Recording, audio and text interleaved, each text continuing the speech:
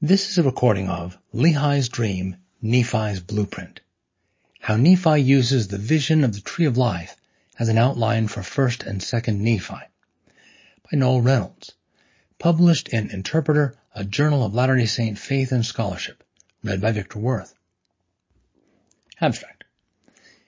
This essay harnesses the late 20th century discovery of Hebrew rhetoric by Bible scholars to identify Lehi's dream as the foundation of the carefully constructed unity in Nephi's writings, and to identify previously unrecognized elements of that dream which are distributed throughout his final work.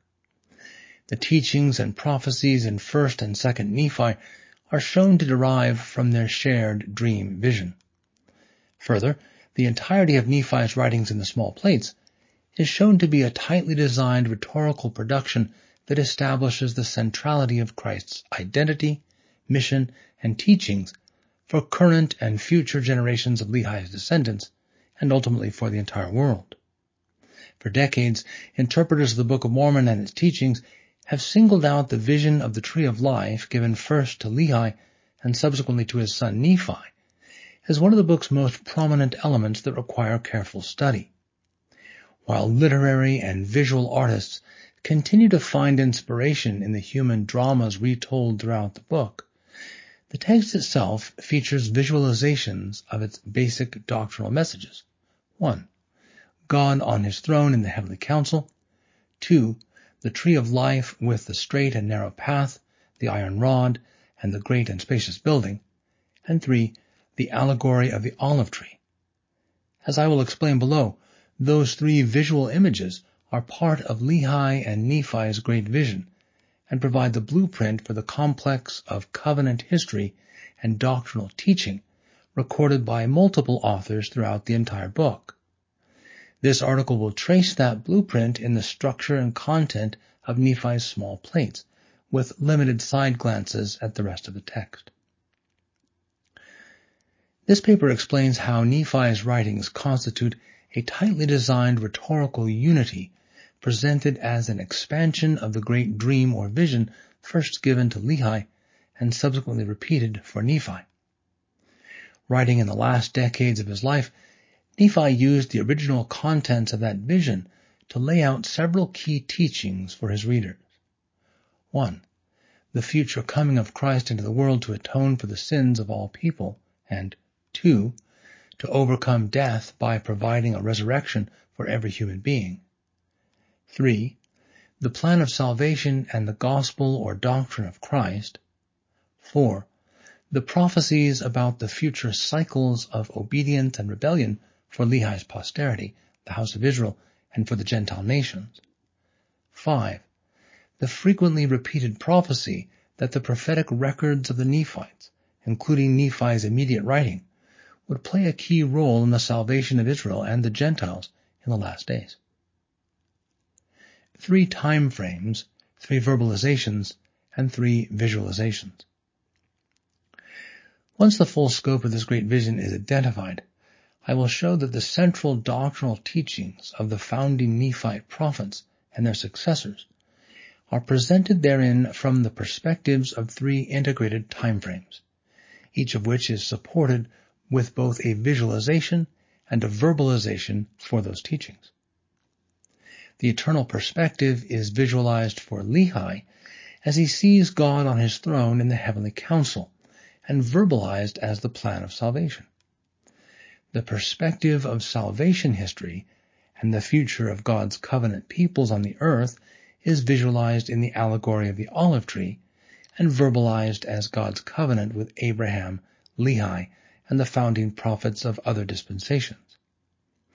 The perspective of individual lifetimes is visualized in the vision of the Tree of Life with a straight and narrow path that leads to salvation, and with many strange and forbidden paths that lead to the great and spacious building and eventually to death.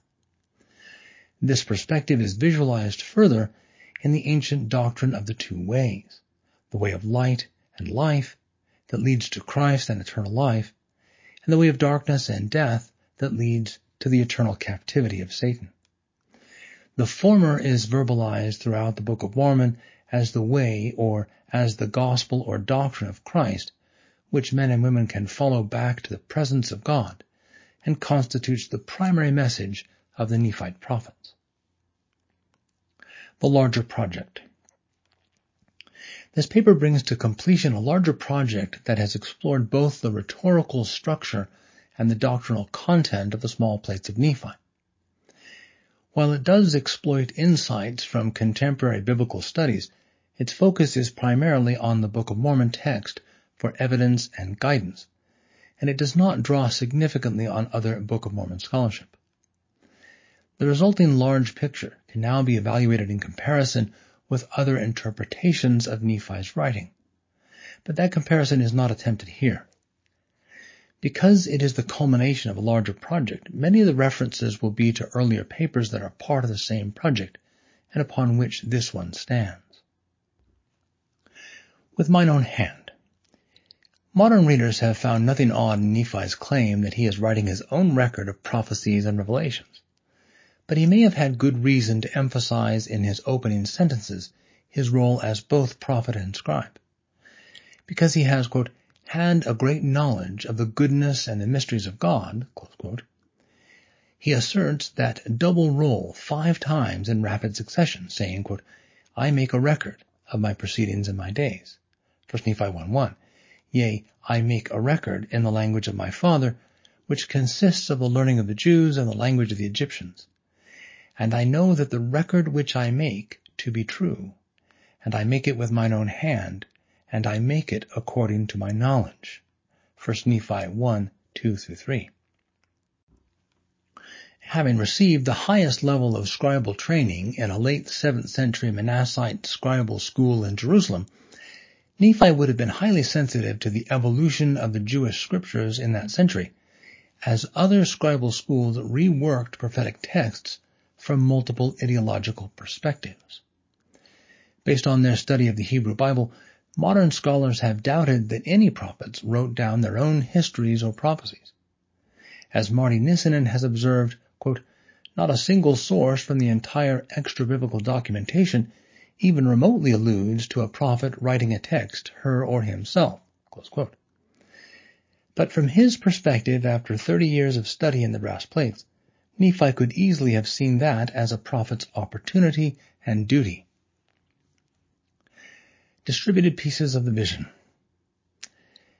The universal approach of the published interpretations of Lehi's dream has been to focus on the descriptions of that vision located in the central chapters of 1 Nephi, without recognizing that Nephi possibly held back the most important part of that great vision to share as a flashback and climax to all his writings at the end of 2 Nephi. This paper assembles a broad range of evidences for seeing other passages in 1 and 2 Nephi as additional pieces of that great vision that are meant to expand its perspective and elevate its importance in Nephite religious culture to the highest level. It argues that Nephi's presentation of his vision is intended to provide a comprehensive guide and lens through which all the principal themes of his writing in the small plates are to be understood. This approach uses but does not extend the excellent work of others who have focused on related traditions in the ancient Near East. This paper will only show how the vision is used by Nephi to both inform and structure his writings. Though this paper focuses on Nephi's writings, its findings do apply to the rest of the Book of Mormon text. For example, in 1967, Hugh Nibley pointed to a passage in Helaman that appears to borrow several elements from Lehi's vision. Quote, Yea, we see that whosoever will lay hold upon the word of God, which is quick and powerful, which shall divide asunder all the cunning and the snares and the wiles of the devil, and lead the man of Christ in a straight and narrow course across that everlasting gulf of misery, which is prepared to engulf the wicked and land their souls, yea, their immortal souls, at the right hand of God in the kingdom of heaven, to sit down with Abraham and Isaac and with Jacob and with all our holy fathers to go no more out. Helaman 3:29-30. As will soon become more evident, Lehi and Nephi really did see essentially the same vision. In a research note first published in 1993, John W. Welch showed how the visions of Lehi and Nephi, though considerably different as presented, could be read as being the same vision. Nephi wrote, quote, "I bear record that I saw the things which my father saw, and the angel of the Lord did make them known unto me." 1 Nephi 14:29. As will be shown below, there is considerable evidence that items not detailed in Nephi's brief account of the Tree of Life image in Lehi's vision, and that do show up in Nephi's account of his own version of the vision, were also shown to Lehi when he received the original vision. The vision of the Tree of Life is treated in more detail in Lehi's account, and the prophecies and salvation history are detailed more in Nephi's account. But the evidence seems clear that both had seen all of it. By featuring different elements or dimensions of the larger vision as Lehi's account or Nephi's account, or as unlabeled pieces distributed throughout his small plates, Nephi may have been able to include the whole vision without unnecessary repetitions. The big picture. When reading 1 Nephi and 2 Nephi, it is important to remember that the text we have is a focused and carefully planned account of spiritual matters, drawn decades later from the longer and more complete records written by both Lehi and Nephi, beginning with their original revelations and flight from Jerusalem around 597 BCE. Nephi did not begin writing his second record until 30 years after leaving Jerusalem, and it took him more than a decade to finish it. All of Nephi's writings in the small plates are a single project. Matthew Bowen has shown that all of 1st and 2nd Nephi is tied together as a single inclusio, with opening and closing references to the goodness of God. That suggests to the reader that 1st and 2nd Nephi should be seen as a single, carefully designed rhetorical unit, and not as an accumulation of independent pieces. The division between Nephi's two books was unnecessary from a historical perspective, but was dictated by the rhetorical structures that he devised for the project. The unity of the two books may also be indicated by the fact that in the original manuscript they bore identical titles, the Book of Nephi. Readers should see both 1st and 2nd Nephi as products of a mature prophet looking back on his life experiences with decades of added perspective and wisdom. This timing also gave Nephi plenty of time to bring his early education in Hebrew rhetoric to bear on this final project, enabling him to communicate his most important thoughts and memories through both words and rhetorical structures in this second telling. A side comment on superscriptions, prefaces, and chapter breaks. Other writers have speculated about the authorship and purposes of the superscriptions, prefaces, summaries, and chapter breaks that were part of the original translation of the Book of Mormon. I have not found any of these to be convincing or important for the present study, and so will not engage them here. They obviously are not creations of Joseph Smith, because they derive from knowledge of what is coming in the text. Royal Skousen has shown definitive evidence in the photographs and transcriptions of the original manuscript and the testimony of witnesses to the translation process that Joseph was dictating one word at a time from his view of 25 to 30 words that would appear on the stone until they were transcribed.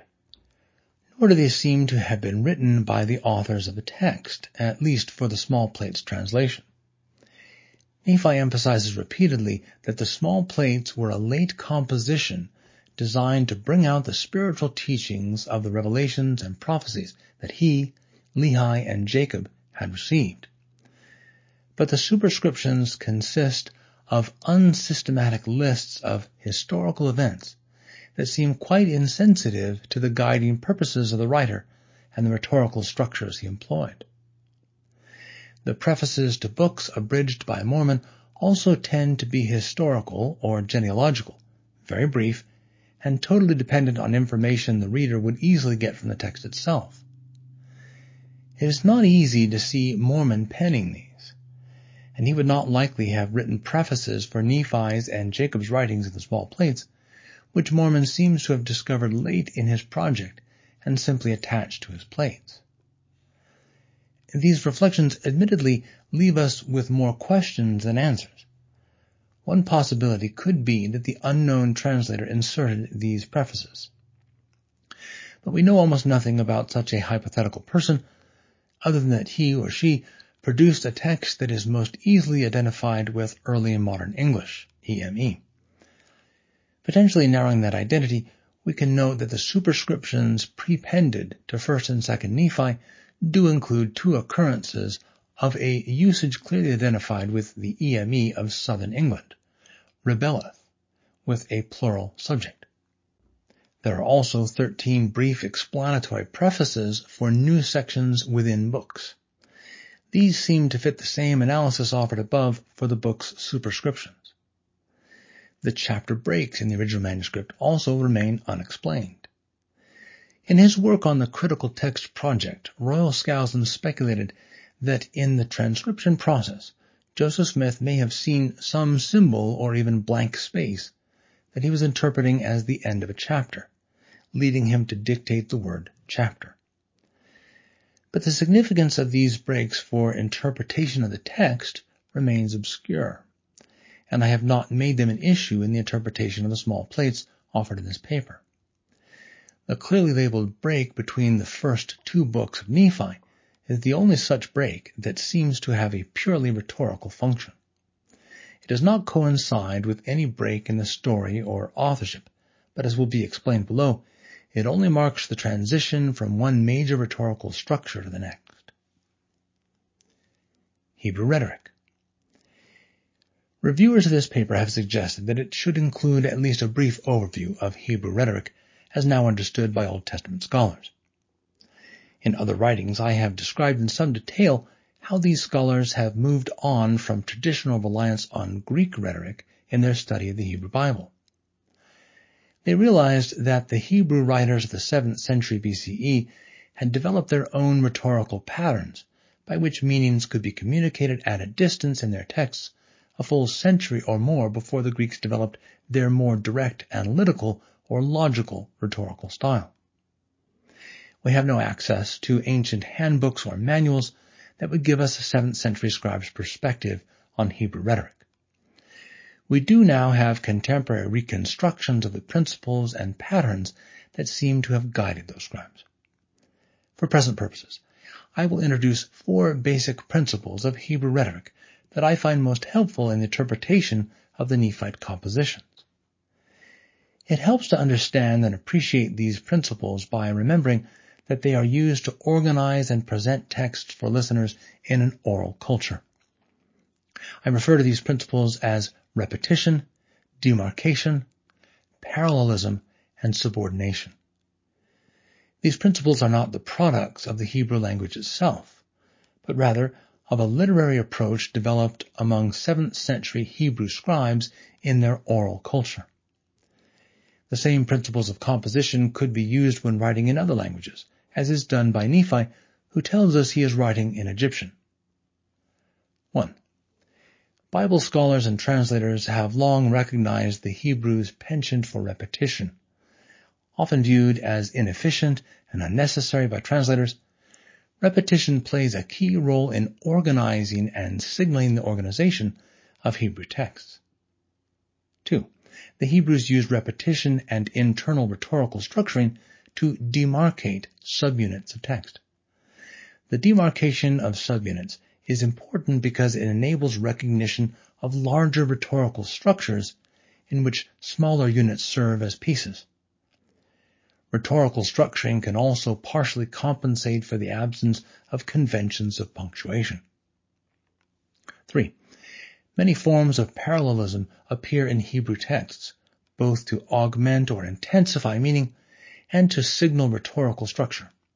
Chiasmus is commonly introduced as a form of reverse parallelism. 4.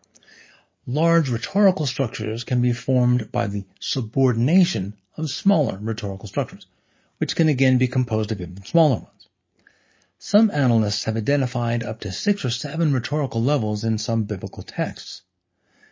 Questions about the chiastic structure of Alma 36 are resolved when we recognize that every word of that chapter fits into a multi-level chiasm. These principles will surface repeatedly, but unheralded in the rhetorical structures of 1st and 2nd Nephi that will be identified in the rest of this paper. Reading and seeing things. Hints of Nephi's rhetorical strategy begin to surface when we ask ourselves exactly at what point in this story did Lehi receive the vision of the Tree of Life. Chapter 1 reports explicitly on 2 visions received by Lehi in Jerusalem during the first year of the reign of King Zedekiah. In the first one, verse 6, quote, "He saw and heard much," close quote, which seemed to confirm what the other prophets were saying, that the people, quote, "must repent or the great city of Jerusalem must be destroyed." 1 Nephi 1:4. It left him quaking and trembling exceedingly. In the second one, verses 8 through 13 and 19, while still, quote, "overcome with the Spirit," close quote, he, quote, "was carried away in a vision," close quote. Nephi includes more details of Lehi's second vision, all of which may match up with elements of their shared Tree of Life visions, as described in later chapters by Nephi. Specific elements of the second vision that show up later include 1. The opening of the heavens, seeing God on his throne, 2. Seeing one descending out of heaven, and 3. 12 others following him, 4. Learning of the abominations of Jerusalem and the coming destruction and captivity of its inhabitants, 5. The future coming of a Messiah, 6. The baptizing of the Messiah, and 7. The redeeming of the world. Lehi's own writings contain many other, quote, "things which he saw in visions and dreams," 1 Nephi 1:16.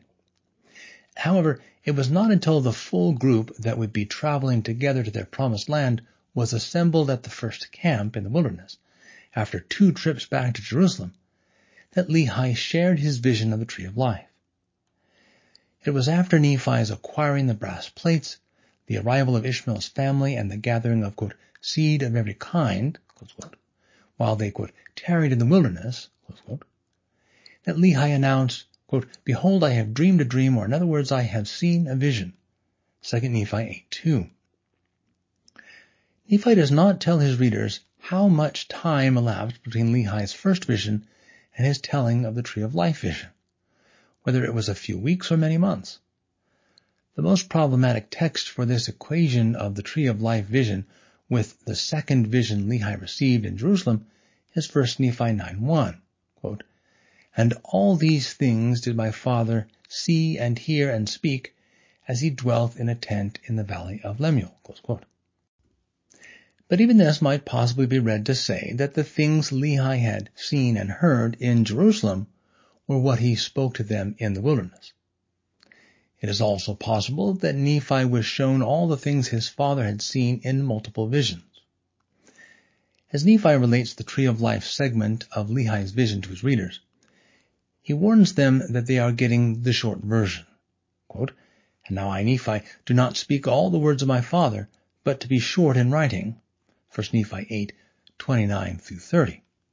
Quote, "And it came to pass that after my father had spoken all the words of his dream or vision, which were many," 1 Nephi 8:36, quote, "including a great many more things which cannot be written upon these plates," 1 Nephi 9:1. Then, 2 chapters later, as Nephi records his own version of the vision, readers may start to recognize bits and pieces that sound like the earlier vision Lehi had reported receiving during those first critical days in Jerusalem. Several key sections of Nephi's writings may derive from Lehi's great vision, which are distributed throughout 1st and 2nd Nephi as anchoring elements in Nephi's larger rhetorical design. 12 others following him. One of the more obvious connections is in 1 Nephi 11:29. In Nephi's account of the ministry of Christ, where he mentions seeing, quote, 12 others following him, close quote. This is the exact phrasing Nephi attributed to Lehi's report of his second vision, quote, "And it came to pass that he saw one descending out of the midst of heaven, and he beheld that his luster was above that of the sun at noonday. And he also saw 12 others following him. 1 Nephi 1, 9 through 10. In Hebrew rhetoric, this kind of repetition invites the reader to reflect on the connections between the two occurrences of the phrasing. While this may not prove that Lehi received his great vision of the tree of life during those first critical days in Jerusalem, it does clearly suggest that possibility. The goodness of God. In the second sentence of his first book, Nephi explains, quote, "Having been highly favored of the Lord in all my days, yea, having had a great knowledge of the goodness and the mysteries of God. Therefore I make a record of my proceedings in my days." 1 Nephi 1:1. As mentioned above, this early reference constitutes the first element of the inclusio that signals the textual unity of all of 1st and 2nd Nephi. It also introduces the most fundamental theme of Nephite theology that both connects the Book of Mormon to the Hebrew Bible and distinguishes the theologies of the two scriptures. Old Testament references to the goodness of God usually refer to the Lord's dependability as a covenant partner. This seems to be the very concept Nephi has in mind when, at the end of his first chapter, he announces his thesis, which describes how the Lord will deliver the faithful from their earthly enemies. 1 Nephi 1:20. But Nephi and other Nephite prophets also use the phrase to explain God's motivation for developing a plan of salvation for all his human creation, a plan of eternal deliverance from sin and death for those who will accept and follow his gospel. The mysteries of God. The second personal qualification Nephi gives for him to be writing this record is his great knowledge of the mysteries of God. Nephi mentions his desire for this knowledge twice when he goes to the Lord for revelation.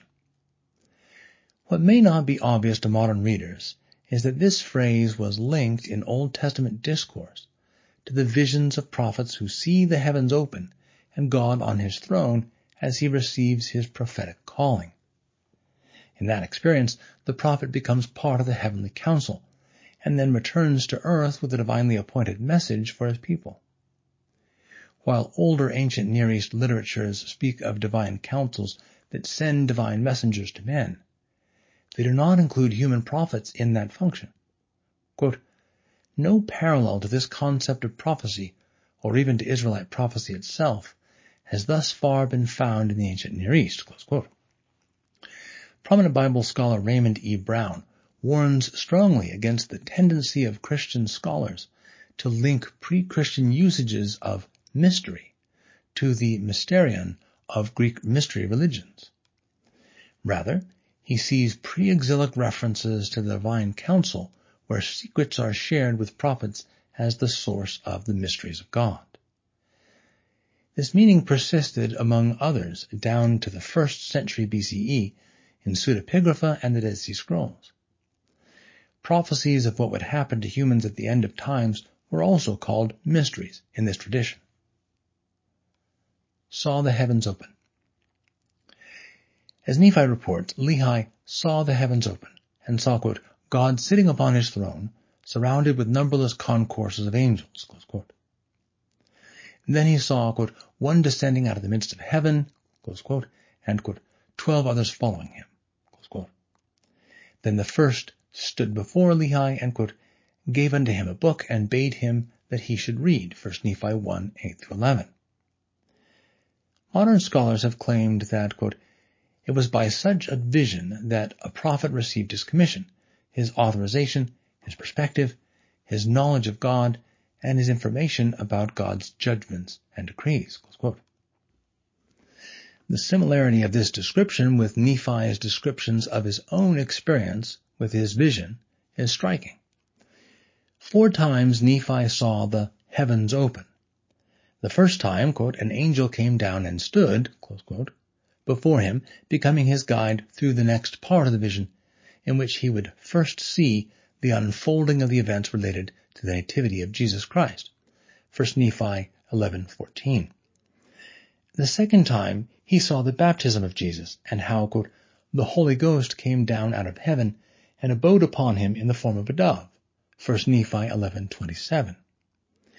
He then saw Jesus, quote, ministering unto the people in power and great glory, close quote, and, quote, 12 others following him, verses 28 through 29.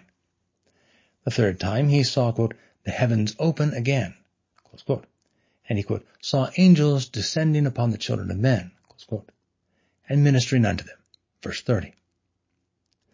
The fourth time Nephi, quote, saw the heavens open and the Lamb of God descending out of heaven, close quote, as he came down and showed himself to the Nephites about 1 year after his resurrection, 1 Nephi 12:6. And again he saw the Holy Ghost fall, quote, on 12 others, who, quote, were ordained of God and chosen, verse 7. Nephi does not explicitly state that he saw God on his throne in any of these 4 occasions in which he reports seeing the heavens open. But he does later share what the Father and the Son taught him on that occasion. We can remember his clear references to his knowledge of the mysteries of God in his opening lines, 1 Nephi 1:1, as his qualification for writing the small plates, and his desire to know the mysteries, like Lehi, as expressed in his preface to this vision, 1 Nephi 10:19 and 11:1 through 3. Given the connection explained by Raymond Brown, we can reasonably conclude that Nephi also saw the counsel of Yahweh, as did his father, and as did various Old Testament prophets at the time they received their prophetic calls. Bible scholars have concluded that in these visions of the heavenly council, the prophet becomes a member of that council, participates in its deliberations, and becomes a trusted emissary to convey its decisions to the people of his generation. From that time on, he operates having the eternal perspective of God and his counsel, and can speak for them authoritatively in different situations that may arise with the people. Reading and seeing marvelous things. Lehi had been praying, quote, with all his heart in behalf of his people, close quote, when these first visions came to him. After he saw the 12 following after Jesus in the second vision, Jesus came, quote, and stood before my Father, and gave unto him a book, and bade him that he should read. And it came to pass that as he read, he was filled with the Spirit of the Lord. And he read, saying, Woe, woe unto Jerusalem, for I have seen thine abominations. Yea, and many things did my father read concerning Jerusalem, that it should be destroyed, and the inhabitants thereof many should perish by the sword, and many should be carried away captive into Babylon. 1 Nephi 1:11 through 13. What the Lord gave Lehi to read in this vision would seem to have confirmed his worst fears. He had been praying that somehow these destructions prophesied by other contemporaries might be averted. Nephi no doubt expects his readers to be surprised, to do a double take, as he reports Lehi responding with great joy. A. And it came to pass that when my father had read and saw many great and marvelous things, B. He did exclaim many things unto the Lord, such as, Great and marvelous are thy works, O Lord God Almighty. C. Thy throne is high in the heavens. D. And thy power and goodness and mercy is over all the inhabitants of the earth. C prime. And because thou art merciful, thou wilt not suffer those who come unto thee that they shall perish. B prime. And after this manner was the language of my father in the praising of his God, for his soul did rejoice, and his whole heart was filled. A prime. Because of the things which he had seen, yea, which the Lord had shown unto him. 1 Nephi 1:14 through 15. While there is no straightforward repetition of language to convince us that this important passage is a chiasm, it is not difficult to imagine that Nephi had organized it chiastically. Key quotations that could be reused in various contexts are often presented in chiastic format by Nephite and biblical writers. The principles of Hebrew rhetoric, as articulated by modern scholars, are not hard and fast rules that ancient authors had to follow. Rather, They are only principles that authors can implement in creative ways to accomplish their purposes. If Nephi was thinking chiastically as a way to set this passage apart as a quotation and as an explanation of Lehi's transformed perspective about the pending destruction of Jerusalem, readers can note how A prime both refer to what Lehi had read or seen. B prime both report Lehi's words in praising God from his new perspective and emotional state. C prime give us the content of that new perspective with D at the center, stating the foundation of all subsequent Nephite theology with its dense concatenation of covenant terminology. It is the power, goodness, and mercy of God that explains his great plan of salvation, and the gospel as a covenant path back to his presence for all the earth's inhabitants. Nephi clearly wants readers to ask themselves what the many great and marvelous things were that had so dramatically changed Lehi's perspective on the coming calamity for Jerusalem. The great and marvelous things Lehi read and saw included the plan of salvation, the gospel of Jesus Christ, and the salvation history spelled out at least partially in chapters 8 through 15, and the expansions and repetitions of each of these presented throughout 1st and 2nd Nephi. Nephi clarifies immediately that the things which Lehi saw and heard and read in the book manifested plainly of the coming of a Messiah and also the redemption of the world, 1 Nephi 1:19. Only after seeing all that did Lehi realize how great and marvelous are the works of the Lord God, and that his power and goodness and mercy is over all the inhabitants of the earth, and not just the house of Israel. And it was this same perspective from which the mature Nephi drew as he formulated and advanced his thesis for the book of 1 Nephi. Quote, "Behold, I, Nephi, will show unto you that the tender mercies of the Lord is over all them whom he hath chosen because of their faith, to make them mighty even unto the power of deliverance." 1 Nephi 1:20.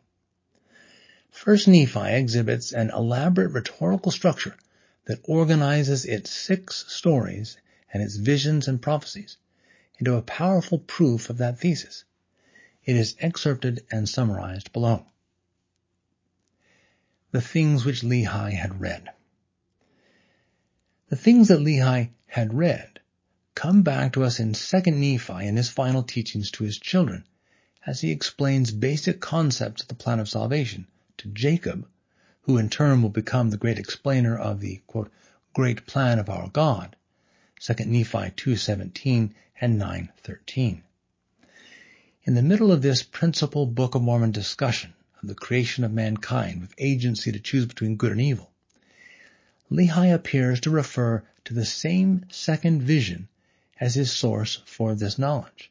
Quote, "And I, Lehi, according to the things which I have read, must needs suppose that an angel of God, according to that which is written, had fallen from heaven, wherefore he became a devil, having sought that which was evil before God." 2 Nephi 2:17. From our perspective as modern readers, we might speculate that Lehi got all this from reading the brass plates, which may have contained an expanded version of the creation story, such as is recorded in the Book of Moses, that was revealed to Joseph Smith in 1830. But recognizing that Nephi, as the author, will be using selective repetition of phrases to send his readers back to the original mention of a phrase for more complete understanding of both, we can recognize the reference and assume that indeed the plan of salvation or redemption was part of what Lehi learned in the second vision reported in chapter 1. 2 Nephi 31 is a flashback to the Tree of Life vision. An exploration of how the principles of Hebrew rhetoric apply to 2nd Nephi finds that Nephi's presentation of the doctrine or gospel of Christ in 2 Nephi 31 is set up as a parallel passage to Lehi's teaching of the plan of salvation in chapter 2. That makes it less surprising to discover that chapter 31 is a major piece of that great original vision that Nephi has held back to use as the climax of all his writings. We are alerted to the flashback character of chapter 31 in its opening verses, when Nephi says, quote, "Wherefore I would that ye should remember that I have spoken unto you concerning that prophet which the Lord showed unto me that should baptize the Lamb of God, which should take away the sin of the world." 2 Nephi 31:4. Readers will note how this baptismal scene is reported by both Lehi and Nephi, so that the flashback takes us to both their accounts and links the subsequent instruction in the doctrine of Christ to both their visions. The Gospel of Jesus Christ. Having returned to his account of the baptism of Jesus, Nephi describes in more detail how it provided the example to, quote, "the children of men," close quote, of how they must repent or humble themselves and witness to the Father by baptism in water, that they too have covenanted to keep his commandments and to take the name of Christ upon them. Then, without any forewarning, Nephi begins quoting both the Father and the Son as they taught him the basic points of the doctrine of Christ, citing or quoting each of them 3 times. Nephi knows full well that nowhere else in Scripture does a prophet claim to have been team-taught the gospel by the Father and the Son. It is small wonder that Nephi chose this part of his earliest visionary experience as the climax of all his writings. He styled 1 Nephi as his proof that the Lord will deliver all those who keep their covenants with him from the dangers and sorrows of this mortal world. 2 Nephi more directly applies that same thesis to spiritual salvation and uses this account as a capstone that tells every human being what they must do to be delivered from the devil and receive eternal life, concluding with the parallel triplets as follows in verse 21. A. And now behold, my beloved brethren, this is the way. B. And there is none other way, nor name given under heaven. C. Whereby man can be saved in the kingdom of God. A prime. And now this is the doctrine of Christ. B prime. And the only and true doctrine of the Father and of the Son and of the Holy Ghost. C prime, which is one God without end. 2 Nephi 31:21. In these closing 3 chapters of 2 Nephi, readers are reminded 9 times that for Nephi, the gospel of Jesus Christ, or doctrine of Christ, is also termed the way, or the straight and narrow path that leads to eternal life. And this specific teaching is the central and final message of all his writings. The doctrine of Christ thus provides a verbal explanation for the visualization of the straight and narrow path as described in the vision of the tree of life, 1 Nephi 8:20. The Lamb of God. Other textual connections indirectly confirm the hypothesis that Nephi's account of how he was taught the doctrine of Christ by the Father and the Son in 2 Nephi 31 was given to him and to Lehi as part of the larger vision that began with the tree of life. First, Nephi's accounts of that vision uniquely refer 60 times to the Lord as the Lamb of God. That title for the Lord does not show up again in the text until 2 Nephi 31 through 33, where it is used another 4 times. As the author of all these passages, Nephi's repeated returns to the divine title, used uniquely in the Tree of Life vision, must be understood as an intentional and silent linkage of the content of 2 Nephi 31 to the earlier vision account. The fullness of the gospel. Reading 2 Nephi 31 as a flashback to the Tree of Life vision resolves one other textual question. As Lehi related his dream or vision to his family in chapter 10, he also told them that the gospel would be taught to the Jews, and that the fullness of the gospel would be given to the Gentiles in the last days, so that it could be instrumental in gathering the house of Israel back, quote, to the knowledge of the true Messiah, their Lord and their Redeemer. 1 Nephi 10:11 and 14. These are the first direct mentions of a gospel in Nephi's writings, though the preservation and propagation of the fullness of the gospel of Jesus Christ will be mentioned repeatedly in Revelations to Joseph Smith as one of the primary purposes for the compilation of the Book of Mormon. where did Lehi learn about the gospel, which has not been mentioned in the accounts of his visions to this point? The most economical explanation is that he received it as Nephi did in that great vision, which included the tree of life. And the visualization provided in that vision shows how the gospel of Jesus Christ provides the way, or the path, that leads people to him. In 1 Nephi 8, Nephi includes the visualization of the tree of life, part of Lehi's vision, only in his account, while mentioning repeatedly that there was a lot more he had not included. We then get an indication of the parts he did not include, as he lists in chapter 10 16 other topics Lehi covered with his family while reporting his dream or vision of the tree of life, including these two references to the gospel. That would suggest that a full account of Lehi's dream and vision would have included a presentation of the doctrine or gospel of Christ that Nephi finally provides in 2 Nephi 31. Rhetorical analysis of 1 Nephi. In my 1980 exploration of the rhetorical structure of 1 Nephi, I found the book to be deliberately divided into two halves. As labeled by Nephi, Lehi's account includes chapters 1 through 9, and Nephi's account includes the rest, chapters 10 through 22. I then showed how each of these can be divided into 12 sequential units or pericopes that remarkably parallel one another point by point in the two accounts. On that analysis, Nephi's brief account of Lehi's revelations received in Jerusalem, 1 Nephi 1, matches up in a chiastic structure with his summary of the many things Lehi taught his family after recounting his vision of the tree of life, 1 Nephi 10, 2 through 15. That match is even more powerful when we recognize that the two structurally parallel passages appear to report the same vision and have the same content. Clifford Jones has proposed a different way of interpreting the structure of these passages by leaning on similar resumptive patterns in the much later writings of Alma and Moroni.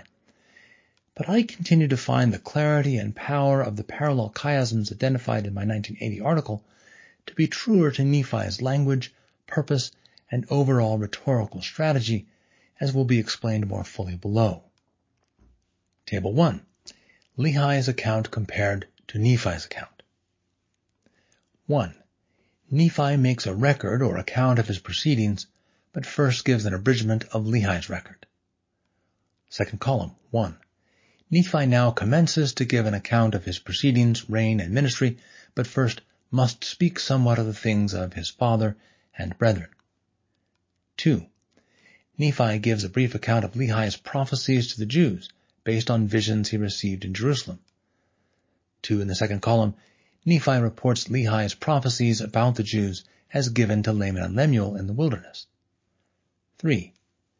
Lehi is commanded to journey into the wilderness, and he pitches his tent in the valley he names Lemuel. 3.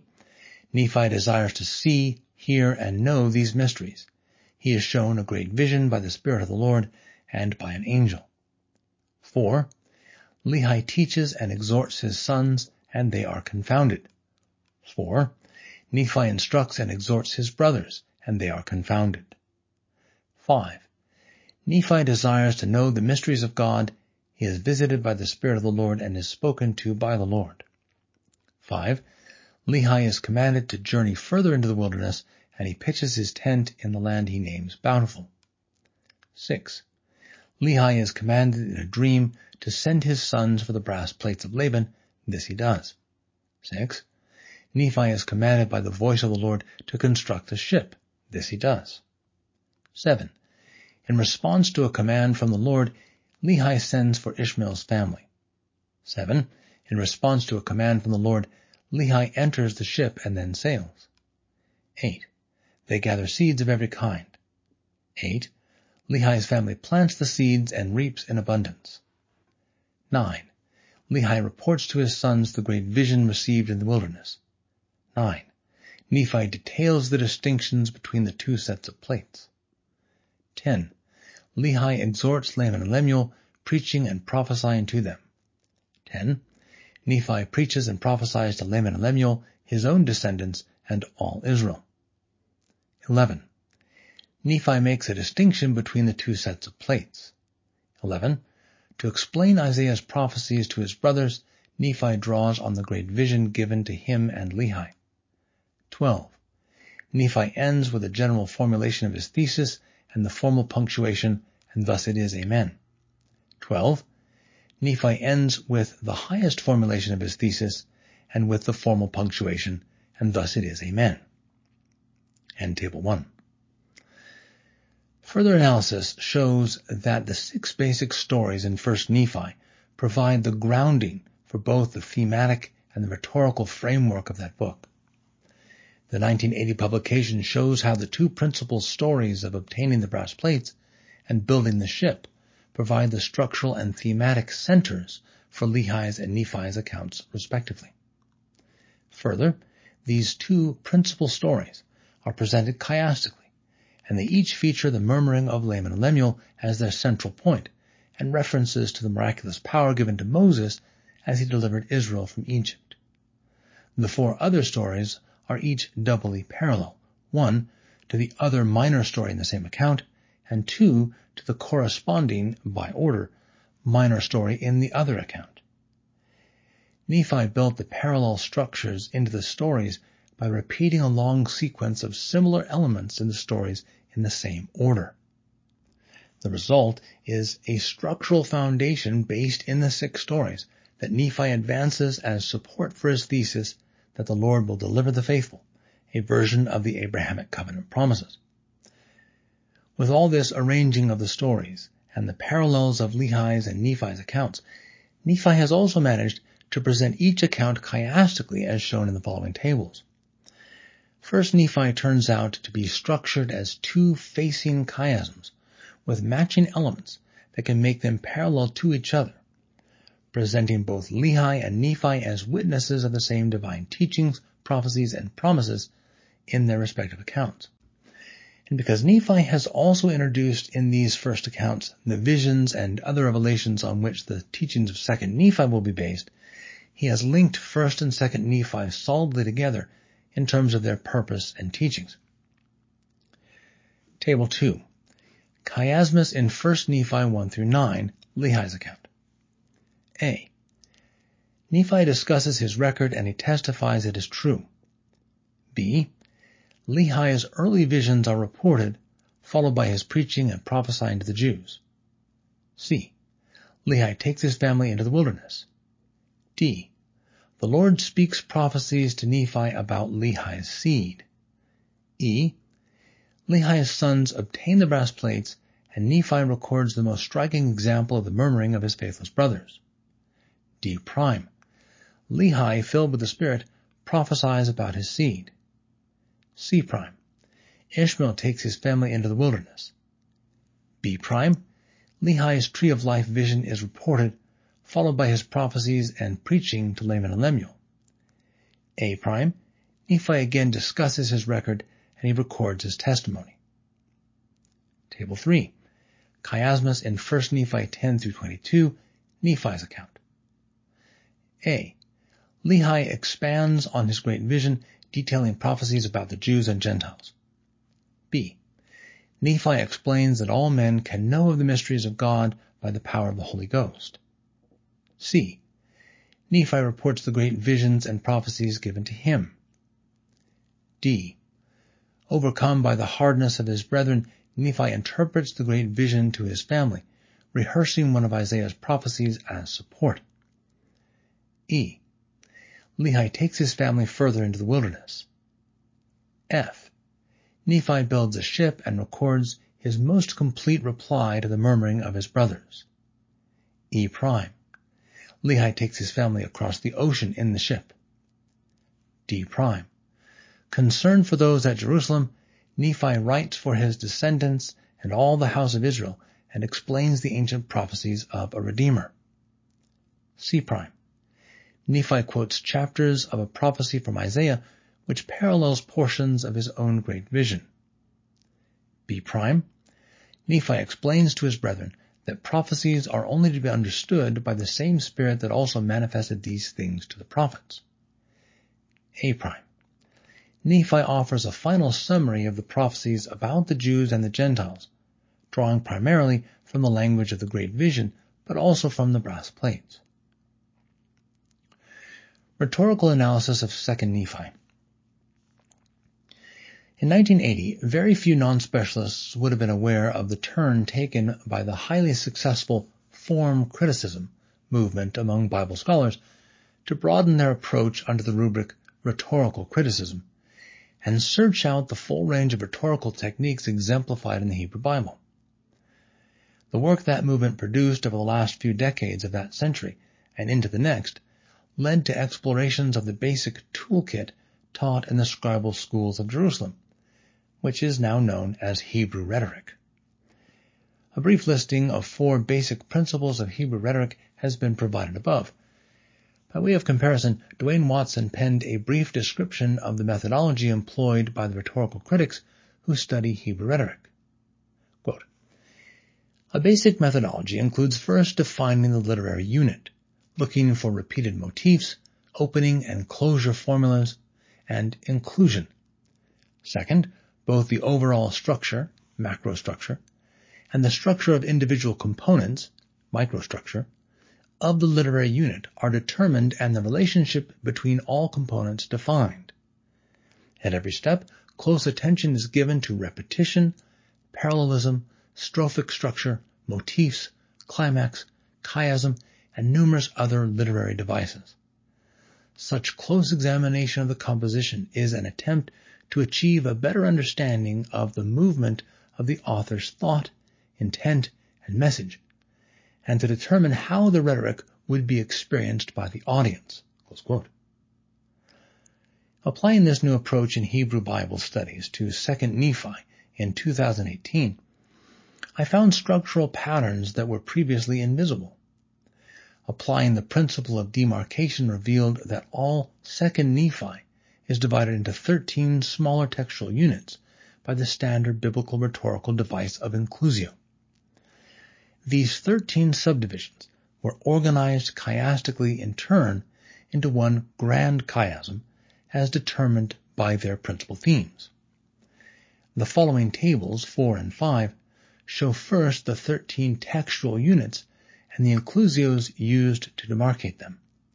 Table 5 lists in chiastic format the principal themes of those 13 text units, demonstrating the parallel elements in the structure. Table 4, inclusio markers for 2 Nephi. Please consult the printed article for the full content of Table 4. It lists the following rhetorical boundary or inclusio markers. A. Out of the land of Jerusalem. B. Zoram and Jacob blessed. C. No good. Have chosen the good part. D. Lehi speaks to Joseph and all his household. E. Laman and Lemuel angry, wars and contentions. F. Words or things Jacob spake. G. The words of Isaiah. F'. The Lord's house established, Zion founded. E'. Isaiah spake, hath spoken. D'. Mine own prophecy, my prophesying. C'. The doctrine of Christ. B'. Ponder in your hearts. A'. Nephi must speak, commanded to seal words. Table 5. Themes of Table 4 text units in 2 Nephi. A. Lehi's final testimony and call to his family to repentance. B. The Spirit Jacob redeemed in the service of God. C. Lehi's explanation of the way of salvation based on the things which he read. D. Lehi's last blessing, his prophecies to his people. E. Historical detailed interlude on the founding of the people of Nephi. My soul delighteth or grieveth. F. Jacob's teachings witness of Christ. G. Nephi's witness of Christ. F'. Isaiah's prophecies witness of Christ. E'. Historical interlude, the education of my people, my soul delighteth. D'. final restatement of Nephi's prophecies to all people. C', Nephi's detailed explanation of the way or doctrine of Christ, based on what he learned from the Father and the Son directly. B', the Spirit, the Holy Ghost, will show you what to do. A', Nephi's final testimony and call to all peoples to repentance. Applying the 4 basic principles of Hebrew rhetoric to 1st and 2nd Nephi shows that Nephi has presented this material in 3 highly structured chiasms. The first 2 are made parallel to each other in 1st Nephi as Lehi's account and Nephi's account respectively, each providing proofs of Nephi's thesis that the Lord delivers his covenant people when they are faithful, and pointing repeatedly to the constant danger of murmuring or hardening one's heart against the revelations of the Lord, which prevents that deliverance, as the Jews in Jerusalem are destroyed and carried away captive. The third chiasm organizes the principal teaching and prophecies of 2nd Nephi and elevates Nephi's thesis to a higher level, featuring explanations of the plan of salvation and the gospel or doctrine of Christ as the means by which the Lord's covenant people can be delivered from their common enemy, the devil, and receive eternal life. The primary intent of both Lehi and Nephi is to bring their people, and eventually all peoples who will receive their message, to Jesus Christ, that they might receive the salvation he has prepared for them. For example, Lehi, quote, I have none other object save it be the everlasting welfare of your souls. 2 Nephi 2:30. Nephi, quote, and my soul delighteth in proving unto my people that save Christ should come, all men must perish. 2 Nephi 11:6. Quote, wherefore my soul delighteth to prophesy concerning him, for I have seen his day, and my heart doth magnify his holy name. 2 Nephi 25:13. Quote, and now behold, I say unto you that the right way is to believe in Christ and deny him not. And Christ is the Holy One of Israel. Therefore ye must bow down before him and worship him with all your might, mind, and strength, and your whole soul. And if ye do this, ye shall in no wise be cast out. 2 Nephi 25:29. Quote, for none of these iniquities come of the Lord, for he doeth that which is good among the children of men, and he doeth nothing, save it be plain unto the children of men. And he inviteth them all to come unto him, and partake of his goodness. And he denieth none that come unto him, black and white, bond and free, male and female. And he remembereth the heathen, and all are alike unto God, both Jew and Gentile. 2 Nephi 26:33. A secondary theme is the transition of the center of the book from the claim that the plan of salvation and the gospel enable the salvation of covenant Israel to the clearly universalized teaching that they equally enable the salvation of all peoples, both Israelites and Gentiles. Quote, and the way is prepared for all men from the foundation of the world, if it so be that they repent and come unto him. For he that diligently seeketh shall find, and the mysteries of God shall be unfolded to them by the power of the Holy Ghost, as well in this time as in times of old, and as well in times of old as in times to come. Wherefore the course of the Lord is one eternal round. 1 Nephi 10:18-19. Nephi makes the same point even more directly in 2 Nephi. Quote, for behold, I say unto you, as many of the Gentiles as will repent are the covenant people of the Lord, and as many of the Jews as will not repent shall be cast off. For the Lord covenanteth with none, save it be with them that repent and believe in his Son, which is the Holy One of Israel. 2 Nephi 30:2. Nephi's blueprint. It may be tempting for some readers to breeze past 1 Nephi 10:2-14, since it is presented as a list of topics Lehi discussed with his family in connection with the account of his great vision of the tree of life, discussions that Nephi has not recorded here in any detail. But the list soon turns out to be of great importance, as it includes all the topics of the revelations and teachings that will be presented by Nephi in his 2 books. In other words, Lehi's teachings to his family, based on his vision of the tree of life, provide Nephi with a guide or a table of contents for the rest of his writings. The remainder of 1 Nephi and all of 2 Nephi will consist of expansions of the topics on this list, and most of these will be seen to be drawn directly from the Great Tree of Life vision. Gardner noted the similarity between Nephi's reporting of his own prophecies, which have sometimes been interpreted as commentaries on the Isaiah chapters, and the Tree of Life vision. Quote, "The elements of this vision are so closely aligned with those of Nephi's vision of the Tree of Life that it is virtually certain that it is that vision he is referring to." Close quote. Another explanation of this record. Another reason that the list in chapter 10 can too easily be disassociated from the Tree of Life vision is that Nephi inserts another explanation of the small plates, 1 Nephi 9:2-6, between the account of the vision and Lehi's preaching to his family based on that vision in chapter 8, and this more detailed listing of the topics included in that preaching to his family. This insertion can be confusing to modern readers unless they recognize that it is required by Nephi's chiastic rhetorical structuring and serves as a wrap-up for Lehi's account. As can be seen in Table 2, the insertion about the records in chapter 9 matches up as the chiastic parallel of the discussion of the record in chapter 1. This rhetorical move also allows Nephi to make chapter 10 into the beginning of his own account, following the account of his father in chapters 1-9. The artificiality of this division is not concealed, for Nephi first announces that he is moving on to his own account in verse 1, and immediately circles back in verses 2-16 to finish out the account of his father's teachings. This is made explicit as Nephi uses the same phrasing in verse 2 to introduce the longer list of things that were summarized at the end of chapter 8. Quote, "And he did exhort them then with all the feeling of a tender parent, that they would hearken to his words, in that perhaps the Lord would be merciful to them and not cast them off. Yea, my father did preach unto them. And after that he had preached unto them, and also prophesied unto them of many things, he bade them to keep the commandments of the Lord." 1 Nephi 8:37-38. Nephi's own account.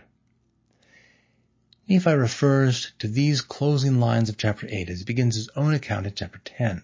Quote, "For behold, it came to pass that after my father had made an end of speaking the words of his dream, and also of exhorting them to all diligence, he spake unto them." 1 Nephi 10:2. The attached appendix assembles and sorts all the passages Nephi will incorporate into this writing that detail the 16 topics Nephi lists in 1 Nephi 10:2-15 as a summary of Lehi's teachings to his company at the time he told them about his Tree of Life vision. By starting out his own account with a listing of the contents of what Lehi taught his family based on his vision, Nephi makes that listing structurally parallel to Lehi's first visions as described in chapter 1, as displayed in Table 1 above, as items numbered 2 in each column. Chapter 10 as a table of contents for 1 and 2 Nephi. In 1 Nephi 10:2-15, Lehi first tells his family about the Tree of Life, but then goes on to teach them about 16 or possibly 17 other prophecies and teachings that Nephi lists with very brief descriptions. See the following Table 6 for a listing that identifies the numerous passages in 1 and 2 Nephi where each of those prophecies or teachings is mentioned or presented in some context. An appendix follows this list and provides a paraphrase for each of those passages. First, 1. Lehi confirms the prophecies of the coming destruction of the Jews and Jerusalem and their subsequent captivity in Babylon. He then mentions 2. Their future return from captivity to the land of inheritance.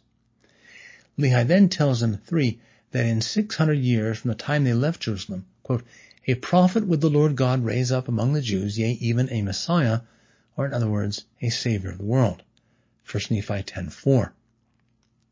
Lehi also spoke 4 of the other prophets who had testified about this coming Messiah. He taught them 5. about the need for a Redeemer because, quote, all mankind was in a lost and in a fallen state, close quote, reminding us again of his detailed explanations of the fall and the needed redemption recorded in 2 Nephi 2. This points to the plan of salvation that Lehi expands on in 2 Nephi 2 and that Jacob features in 2 Nephi 9 through 10. The more lengthy and detailed sections that Nephi reports from Lehi's teaching to his family focused 6 on the baptism of the Messiah and the prophet that would come before him to prepare the way. Nephi's threefold repetition of accounts of the baptism of the Messiah and the prophet that would baptize him, 1 Nephi 10, 7 through 10, constitutes a powerful link between Lehi's vision, the version of that vision given to Nephi, 1 Nephi 11, 26 through 27, and Nephi's presentation of the doctrine of Christ, 2 Nephi 31, 4 through 9. Following Lehi's long description of the baptism of Christ, he spoke to his children, 7, about, quote, the gospel which should be preached to the Jews, close quote, and about 8, the subsequent, quote, dwindling of the Jews in unbelief. After 9, their slaying of the Messiah, he would, 10, rise from the dead, and 11, manifest himself, quote, by the Holy Ghost unto the Gentiles, close quote. He spoke then, 12, about the Gentiles and the house of Israel, comparing them to an olive tree whose branches would be broken off and, quote, scattered upon all the face of the earth, close quote. Lehi then explained to his family that, 13, it was necessary that their family be led to their own land of promise to fulfill the word of the Lord, and that eventually, 14, both their descendants and the rest of the house of Israel would be scattered upon all the face of the earth. Finally, 15, he prophesied that the Gentiles would receive the fullness of the gospel, and in due course, 16, the remnants of the house of Israel would, quote, come to the knowledge of the true Messiah, close quote. Table 6 lists Lehi's 17 themes and the occurrences of each of them in the text. Please consult the printed article for that content. This 17th line of prophesying surfaces 8 times in Nephi's writing, but is not included on the list of teachings of Lehi to his people in chapter 10. Lehi was doubtless fully aware of it. At the end of his own vision, Nephi reports that he was shown events pertaining to the end of the world. He will come back to that topic 7 additional times in his writings, while respecting the command that he, and presumably Lehi, had received not to write what he had seen. All 8 of Nephi's references to the end of the world are included in the appendix as item 17. 3 of these are in materials quoted from Isaiah, and 1 is in Nephi's paraphrase of the prophet, which in context might easily be taken as another reference to Isaiah. People often ask why Nephi has included such lengthy excerpts from Isaiah's writings. This listing suggests that Nephi saw Isaiah as one who had seen the same visions and received the same prophecies as he and Lehi. Isaiah provides an impeccable, independent witness. As indicated by the bolding in this list, Nephi invokes Isaiah 18 times in support of 9 of these Nephite prophecies. Time and eternity.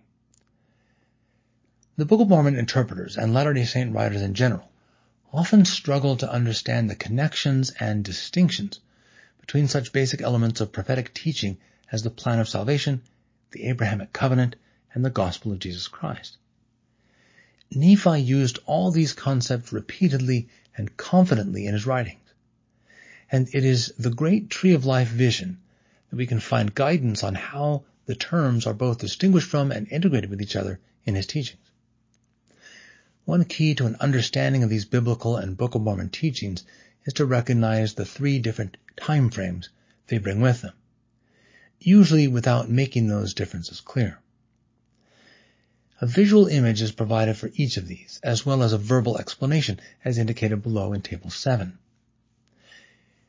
We see first the eternal perspective of God, who sees the end from the beginning. In his heavenly counsel, decisions were made to create this earth, to provide a plan of salvation that would make human salvation possible, and to provide a way by which individuals could qualify for eternal life in their own mortal lifetimes. Second, we see the past, present, and future of the world and its people in relationship to God. Specific peoples have from time to time been chosen to be God's covenant people, to receive his prophets and teachings, and to provide an example to all the world of the ways in which he will bless and discipline his covenant people through their cycles of rebellion and obedience. But third, and in the final analysis, salvation turns out to be an individual matter, and eternal judgment will come to every individual and will be based on the response of individuals to the gospel invitation to repent and come unto Christ. That is the time frame that matters most to each human being while in this mortal probation. The salvation history on display in the history and prophesied future of God's covenant peoples provides them with a surrogate or model that teaches individuals how to relate to their God as they strive to endure to the end. In the Book of Mormon, as in the ancient world generally, this was verbalized as the doctrine of the two ways. It divides into two doctrines. The positive version is the gospel or doctrine of Christ, which teaches the only way by which one can return to God, the way of light and life. The negative version is the way of the devil, of darkness, of death, that leads to hell or eternal damnation. The Tree of Life vision presents these dramatically as the straight and narrow path and the iron rod that leads to the tree, in contrast to the strange paths and forbidden ways that lead to the great and spacious building or the filthy river. Table 7 lists these three time frames, their visualizations, and their verbalizations. Table 7. Time frames visualized and verbalized. 1. Eternity. Visualization, divine counsel. Verbalization, plan of salvation. 2. Salvation history. Olive tree allegory. Abrahamic covenant. 3. Individual lifetimes. Tree of Life vision. Doctrine of two ways. Nephi's list of the 16 teachings of Lehi to his people draws on all three of these time frames in a way that integrates them fully. 1. From the eternal perspective, there was a divine counsel before the creation of this world which adopted the plan of salvation, including the creation and the atonement, and which included a final judgment that will bring all peoples back into that same eternal time frame. 2. In multiple dispensations of the gospel, God has established his covenants with successive peoples, the most prominent of which has been the covenant with Abraham, which animates the salvation history not only of Israel, but also of the nations of the Gentiles, as explained to Nephi and Lehi in their visions. Most of the teachings on Nephi's list address different dimensions of that salvation history, and the visualization of the allegory of the olive tree is provided to help understand how apostate Israel can one day be grafted back into the mother tree. 3. But the visualization of the tree of life and the straight and narrow path supports the third time frame, as it portrays individuals, even different members of Lehi's family, facing the choice between the two ways, whether to turn away from the attractions of a fallen world, forbidden paths and the great and spacious building, or to pursue the way of salvation, the gospel path and the iron rod that Christ has provided. As a side note, it is generally recognized that the decisions of 4th century and later councils of the Christian churches adopted Greek philosophical concepts of divinity that placed God beyond any human time frames. These theological moves have never been reconciled with the traditional time frames embedded in Bible prophecies and teachings, nor is it likely that they ever can be. The German theologian Oscar Cullmann devoted much of his career to this issue, arguing that the gospel taught by the primitive Christians could not be divorced from these salvation histories and individual lives without destroying the essence of its message. The Book of Mormon consistently conveys this combination of time frames laid out in the visions of Lehi and Nephi. The goodness of God is repeatedly cited to explain the plan of salvation, how we got here in the first place, and how we can be blessed at a final judgment. The salvation history of Israel, of the Nephites and Lamanites, and of the Gentile nations, is taught constantly to show how God has worked and will work with all peoples to provide individuals with the gospel and the opportunity to live their own lives in a way that can prepare them for eternal life. The Nephite prophets understood from the beginning that the peoples of all nations could receive all the blessings promised to Abraham by repenting and coming to Christ in the manner prescribed in his gospel.